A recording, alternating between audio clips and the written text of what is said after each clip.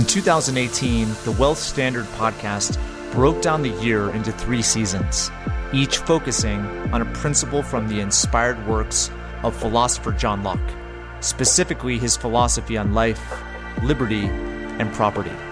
In 2019, we progressed from principle to the ideal environment for building wealth and achieving prosperity. The theme was laissez-faire capitalism. For season 2, it continues. The theme is entrepreneurship and intrapreneurship, and how you apply the principles and environment to the individual. The guests, ranging from economists to entrepreneurs to political influencers, authors, and more, will teach you how to take your life to the next level. Now, on to the next episode. Hey, what's up, everyone? I am at the Tony Robbins Leadership Academy. Leadership Academy is an incredible experience. If you guys ever get a chance to do it, if you're a manager or a leader, I'm definitely a fan. We got about a day and a half left, but so far I've walked away with tons of amazing information. But listen, today's guest is an interesting one, and I think you guys will enjoy the interview, but it's Sharon Lechter. So Sharon is the former CEO of Rich Dad and Pay Your Family First. She's an entrepreneur, #1 New York Times international best-selling author, philanthropist, international speaker, mentor, licensed CPA, and chartered global management accountant. She co-authored Rich Dad Poor Dad, which is why most of you are probably thinking about the name Sharon Lechter, and also co-authored with Donald Trump and Kiyosaki, Why We Want You to Be Rich. And also Greg Reed, who was interviewed a few months ago. She co-authored a book with him called 3 Feet from Gold. And also Outwitting the Devil, Think and Grow Rich for Women, Success in Something Greater, Your Magic Key. Man, she's written a lot of books, and she's done quite a bit. She was actually in Colombia just about a month ago and had some really cool things to say about that toward the end of the interview. Well, listen, most of you know that I do a lot of work with the Rich Dad organization, mainly the Rich Dad Advisors, and have great relationships with all of them. Of course, with Tom Wheelwright and Andy Tanner, the Cash Flow Wealth Summit, which is an annual investment conference that's 100% online. And I never had a chance to meet Sharon Lechter, although I know she was part of the Rich Dad story. And I came to gain a really good feeling about her, as well as respect and admiration. You'll tell influence she had on Rich Dad, or the influence it had on her, vice versa. I'm sure it's mutual. And that she's out there doing good. And I believe that she has some sound principles she talks about, and would recommend you go to her website. It's mentioned in the show. You can also go to thewealthstandard.com and check out the show notes. But anyway, clearly knows what she's doing. She's definitely mission driven and still has a lot of work to do. So I hope you guys enjoy the interview that we had talking about the theme of entrepreneurship. She definitely is one that has seen many of those. All right, so if you guys like what you hear on the podcast, we would love your feedback on iTunes. iTunes, started recently deleting podcasts in general, not our podcast yet, and hopefully never, but of course, definitely restructuring some of the podcast stuff on iTunes. And so if you guys would head over and support us, that'd be amazing. All you have to do is give us a review and subscribe. Hi, Sharon. Hello there. There you are. How are you? I'm great. How are you? Super. Sharon, thank you so much for taking the time to do this interview. I'm really excited to talk to you about entrepreneurship. You have extensive experience in that arena. Well, thanks, Patrick. Yes, it's just been around a long time, done a lot of things. Which says a lot. I'm hoping we can get to some of that. But I thought the first thing that I've been really intrigued by is I've discovered that there are these kind of universal variables or principles that determine kind of the success or failure of a business or an entrepreneur. Like, what are a few of those variables that you have discovered along the way? Because you've seen probably thousands and thousands of businesses, lots of success, but also lots of failure. Have you come to some of those conclusions? Well, certainly. One of the biggest ones is every entrepreneur, they're in love with their product or their service, their idea, the deliverable of their company.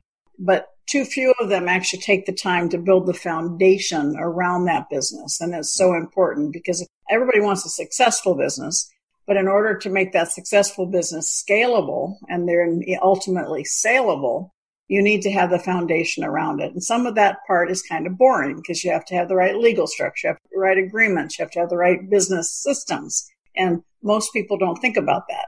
And so it's very important when you are a young entrepreneur is to make sure you have a team around you and mentors that can help you build the business structure so that you can create and scale your success. So getting to that point, though, I mean, most entrepreneurs or business owners will start because they have a product or a service. And so how does, other than finding an amazing all-star team to put together right out of the gate, like what are ways in which you've seen someone go through stages of a business to get to the point where they realize, wow, I need a team. I need some structure. I need to set up my operations this way. What's usually the process that an entrepreneur goes through before they have that realization? Well, I think the first step is you do start small. I mean, when I invested $1,500 in our first front run of Rich Dad, Poor Dad and continued to reinvesting the profits of the sale of the book so we can continue growing and expanding to a multi-million-dollar operation. So it's making sure you understand the needs that you have. And then also that power of association is something I talk about a lot. We're taught in school to do things on our own. And so entrepreneurs, typically, they have their passion, they have their talent, they have their product, and they feel like they have to do everything themselves. And the power of association is what's going to speed your way to success. And in today's world, it's almost a necessity to have the right people around, the right people that are going to help you market, the right mentors. It's so important to have a mentor that can guide you around the pitfalls that other people fall into and open the Rolodex. When I have my mentoring clients, I want to make sure that they are looking at what that next level is, not where they are now, but where they want to go and who can get them there the quickest. Do I know someone I can introduce them to? Is there a new association? Somebody that can help them market their product? Entrepreneurship is a constantly creating environment, but with that underlying structure, what you create stays and continues producing for you. So you said a few things that are really interesting around just people, right? And having different people with different skill sets, different abilities. How do you go about finding the right person? How do you identify them? I mean, resumes, I think by now are understood as like not necessarily the whole truth and nothing but the truth, right? So how do you go about like determining if it's the right person? Well, there's lots of levels. If it's an employee, there's one, I say hire slow, fire fast. You want to make sure that employees that you're bringing on understand your vision, understand where you want to go, and that they have strengths where maybe you have weaknesses so they can fill that in. But there's a shared initiative, let them be an entrepreneur within their job. And part of it is understanding what they've done in the past, what their strengths are, and then giving them the opportunity to grow within the business, not just hire them to do the same thing every day. Give them the opportunity to, I say, own their job so that they feel that level of contribution. Because in today's environment, I talk to business owners all the time. If you're not creating that entrepreneurial environment for the millennials, install a revolving door because they want to feel like they have ownership over their life and what they're doing, even as an employee. Mm-hmm. And so then when you're looking at building your business, advisors, who out there, does the accountant that you use have experience in what you're doing so that they can bring their experience to the table to help create greater value for you? Is the attorney you're using somebody that is an expert in what you do so that they can make sure they're supporting you, that they're not learning on your dime? Do you have a mentor who's challenging you as well as supporting you? Having a mastermind group of peers. Being an entrepreneur can be very lonely. You may have been a professional and been in a group of other peer professionals. And if you had a question, you walk down the hall and walk into somebody's office. But when you're an entrepreneur, you're the top. Everybody's looking to you for the answer. It can get really lonely and scary. And that's why it's important to have those people. They may be in different industries, but if they're going through the same growing pains, they may be able to help you deal with issues that come up and help you get past it. And it's a comfort to know that you have people out there that are supporting you in your success, just as you're supporting them in theirs. What are maybe some of those organizations that you have seen best support those leadership and entrepreneur roles? Because I totally agree with you. There's quite a few that are regional. They may have someone in your group in your area that may not be national. There's YPO, Young Presence Organization. There's YEO, Young Entrepreneurs Organization. There's NABO, National Association of Women and Business Owners. For those women business owners who have more established businesses, over $1 million. WPO, Women Presence Organization, something I've been on the national board and a member of for over 20 years. Is an incredible organization of peer mentoring. There's BNI. There's LTIP. All of these are organizations that are there to create and support and inter-networking and supporting each other in businesses. And in addition, there are other probably local and regional organizations. Right here in Arizona, there's one that's more of a technology-based group. So check it out. Just look out and find out and talk to other people and what organizations they belong to. It's awesome because, we haven't really mentioned any of those types of networking groups often. We're talking about a lot of entrepreneurial principles, but as far as networking, it's always best to learn off of the experience of others instead of having to experience it yourself sometimes. Experiential learning is so much better than book learning. So you get it from someone else. You save yourself the heartache of learning that lesson the hard way. Totally true. One of the things that I find intriguing is the notion of leadership. And I find leadership just a really interesting principle. Like, how have you come to characterize good leadership and maybe even bad leadership? Well, I think there's so many thought leaders on the topic of leadership. But from my perspective, I try to make things simple always. That's kind of my calling card. A leader needs to know when to listen. A leader needs to know when to support. A leader needs to know when to make a decision. So there are times when your function is that of a cheerleader, letting your team do what they do best and cheering them on. You duck when there's praise, but you stand up when there's criticism. And then there are times as a leader that you have to be the pit boss. You need to make the tough call. You need to call someone on not performing. And so a leader always has the vision of the company, but also has the heart of the team and makes decisions based on both. And I would say one of the biggest things that I've faced is when you do have to make those critical, tough calls. I value the principle of kindness, right? And sometimes the managerial, dictatorial stick, for whatever reason, it's never really resonated with me. For those that experience those feelings, what are some rules of thumb to abide by to hold the line, toe the line, but also do so with a degree of kindness as opposed to the proverbial stick? Well, as I started, the greatest talent of a leader is being able to listen. And I know when I was a member of a team, if I knew I had the environment to be heard, no matter what the outcome was, I would respect it because I know I was heard. My thoughts and my suggestions were taken into consideration. That's a great point. So as a leader, there are times when you have to be the decision maker and you have to do what's right for the company. Sometimes that means somebody on the team is in the wrong seat on the bus. And probably if you sit and meet with them and you help them find something that's better for them, or they're actually going to be happier in the long term. A toxic employee creates a toxic environment. But that doesn't mean as a leader that you can't do it with passion. And that's how you communicate with them. And maybe it takes a little more time than a dictatorial leader will, but it ends up being better in the space in the long term.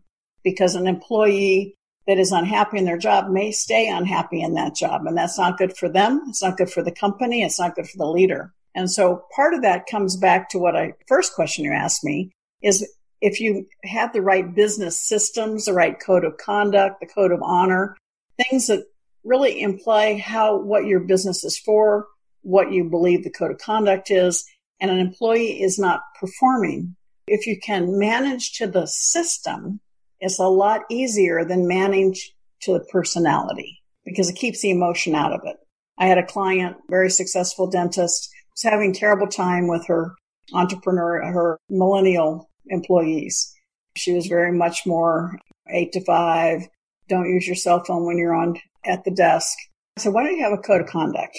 And so when the next time you have a problem, you just say, okay, which one of these do you think you violated? Can I almost become comical? Because I say, yeah, I blew number 5. Okay, so what are you going to do about it? It takes that angst, that emotion out of it because you're pointing to a piece of paper, not to a person. And so that's something that I share with all of my clients. The more you can systematize, think of McDonald's, right?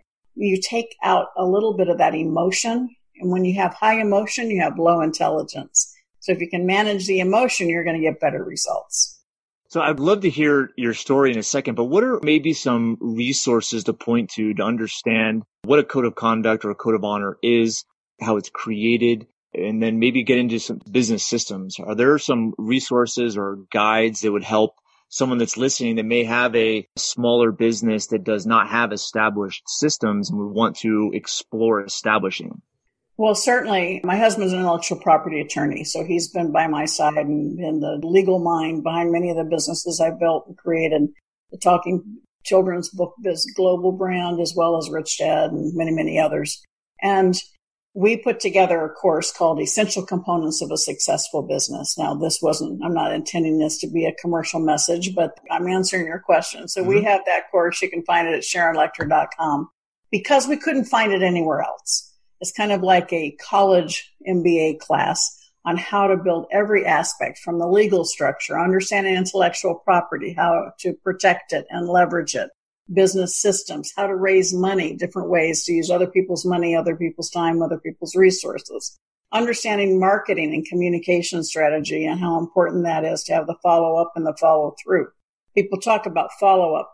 Following through is usually the problem. And then understanding every aspect of business systems, from the moment somebody answers the phone to following through on emails, whether you have a funnel, making sure that the customer experience is there, and systems on how are you going to pay your bills? How are you going to collect money? What is your system so that you can stick to it, so that you have an organization that can be duplicated or scaled? And those systems are so important. And then, of course, it's all held together by you as a leader, your team, and your vision, your mission of the company.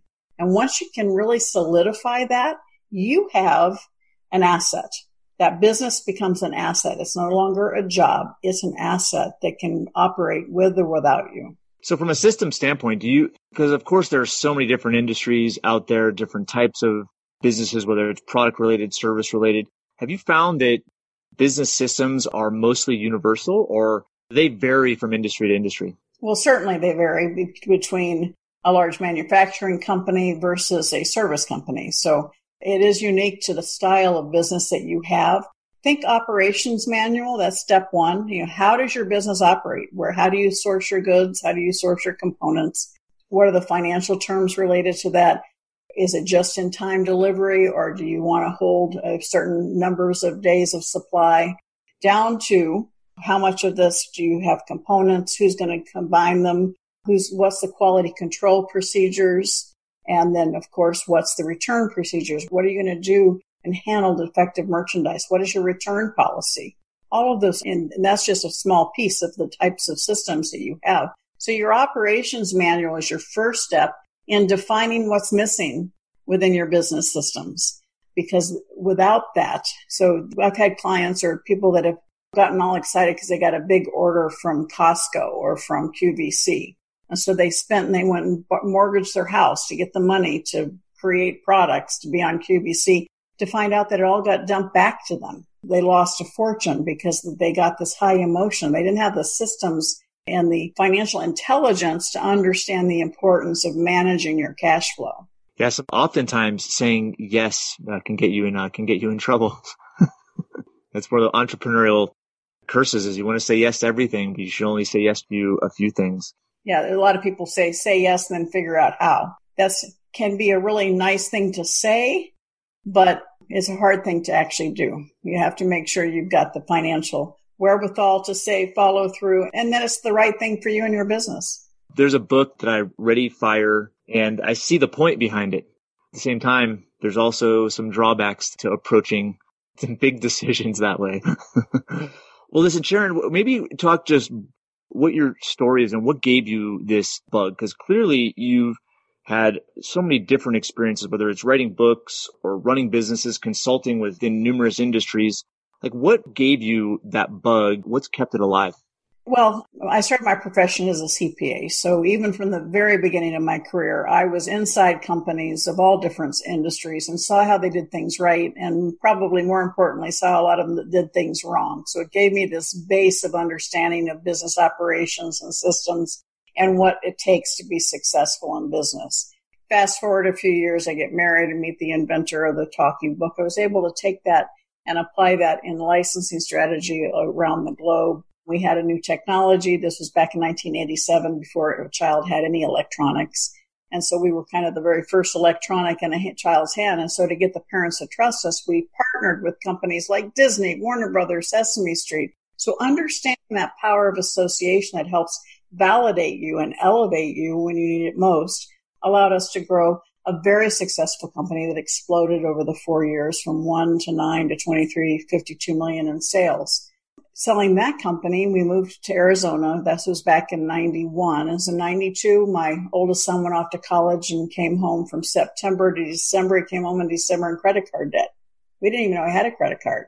He got to college and there was a table saying free pizza, free money, another one free t-shirt, free money. And he had a really good time his first semester in college. That was when he came home. It was December of 92. We said no to bailing him out, made him figure it out on his own, and probably one of the better decisions we've made as parents. But that was December of 92, and that's really when I dedicated the rest of my career to financial education, financial literacy, and entrepreneurship education. My passion today is as strong as it was in December of 92.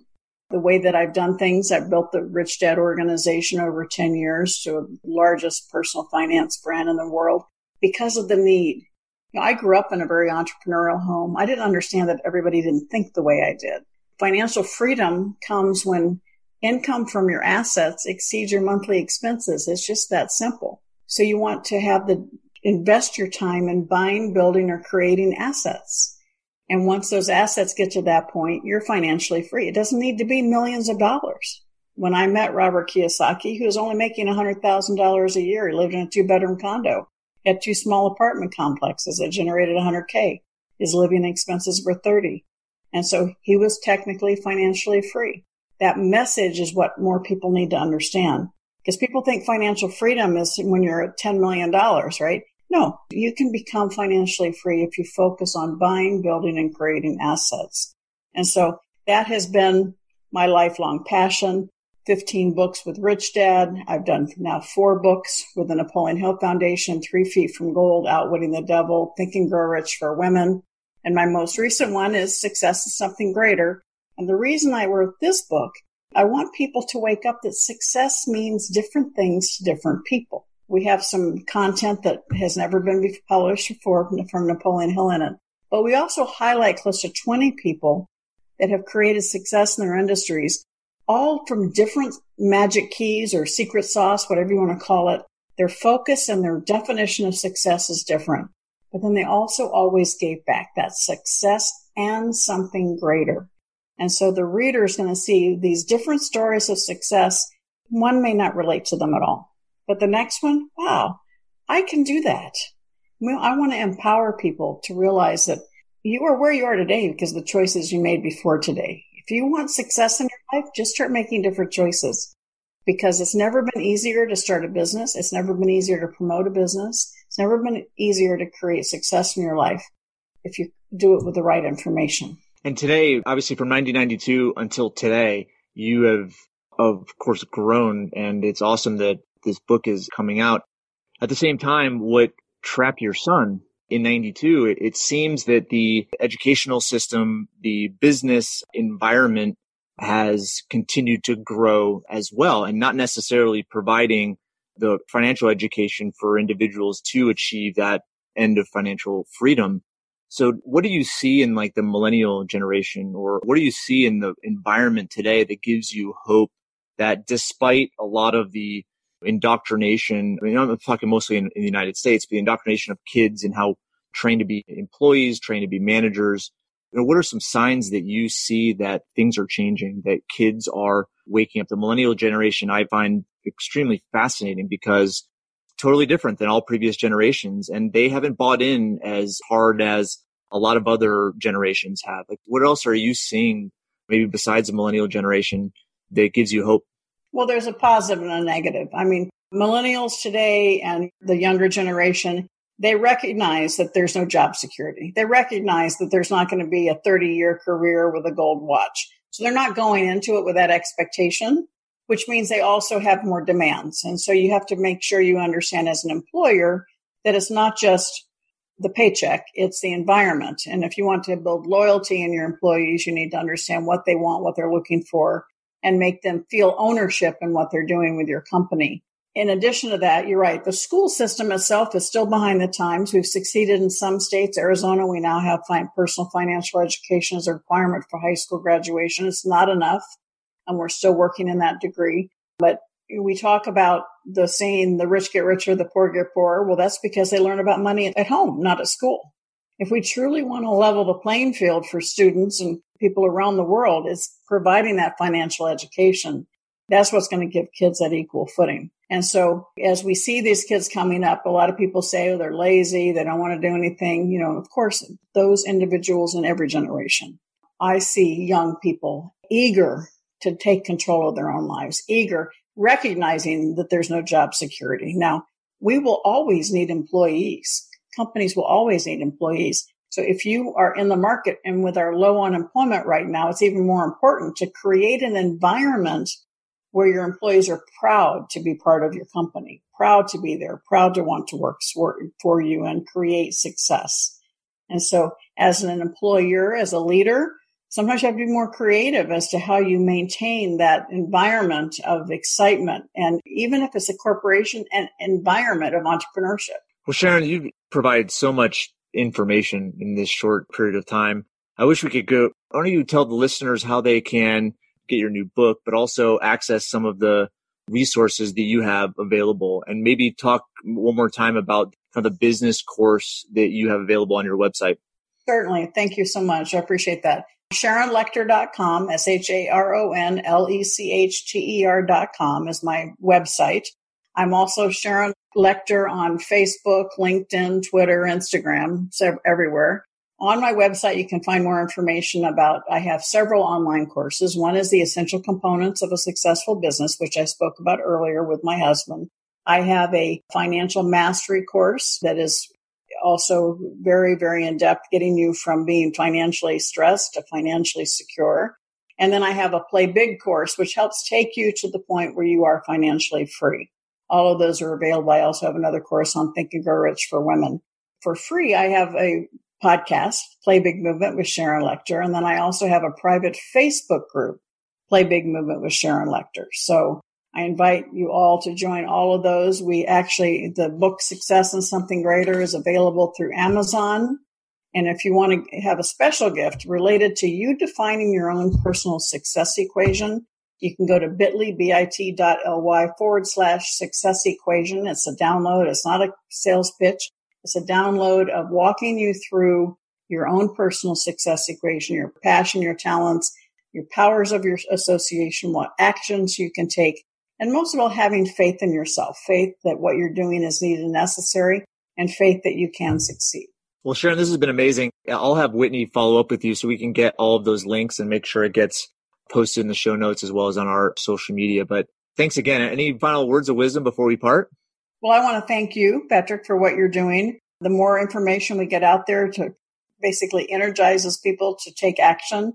I just literally came home from Colombia, and the folks down there, South America, they're so eager to learn. They're so excited. They were there before the doors opened. They stayed till after the doors closed. I mean, they were so eager. And I think we just need to get people energized, particularly in the United States, to really take the action. So many people, they're waiting for it to come to them. Don't wait. Make that decision and go out and create your success today. Yeah, it's amazing when the spectrum is wide as far as having freedom and not having freedom and being pushed in certain directions, especially if, a country and political standpoint. It's amazing how much freedom is valued, how much education is valued, how much just other perspective is valued. And so I have tremendous hope for South America. I mean, I know Colombia has made its strides. It's amazing. It's like the beginning is on the upswing. Very fast growing economy with people that are just so loving and excited and eager to learn. I'm really looking forward to seeing how the economy there grows. Yeah, and sometimes you have to, those countries have to experience some pretty rough times in order to turn things around and have a shift for the better. But that's awesome you were down there and were able to give them value. Well, thank you. It was wonderful. Incredible people. We were there a year ago, just literally back this week. So it was just incredible to see the progress. I know it's making a difference. And I look at countries like Venezuela and Argentina is having issues too. It's one of those things where when you have the Colombias of the world and you have other countries that are making these drastic changes, it provides that flagship and beacon of hope for the other countries that are close neighbors. So, yep, absolutely. All right, Sharon, thank you again for your time. It was awesome speaking with you, and best of luck with everything. And we'll get the word out on all of the resources that you mentioned as well as your new book. Thank you, Patrick, and thank you for all that you do. Okay, thanks, Sharon.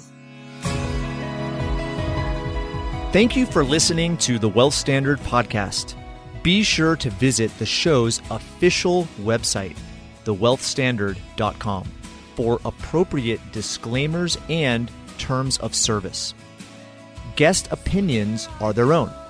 If you require specific investing, financial, legal, tax, or any other specialized advice, please consult an appropriate professional. We welcome and appreciate reviews of the show. Head on over to iTunes or Stitcher to leave your review. And don't forget to subscribe to the show to get access to every new episode and exclusive interviews this season. Thanks again for joining us, and we'll see you next time.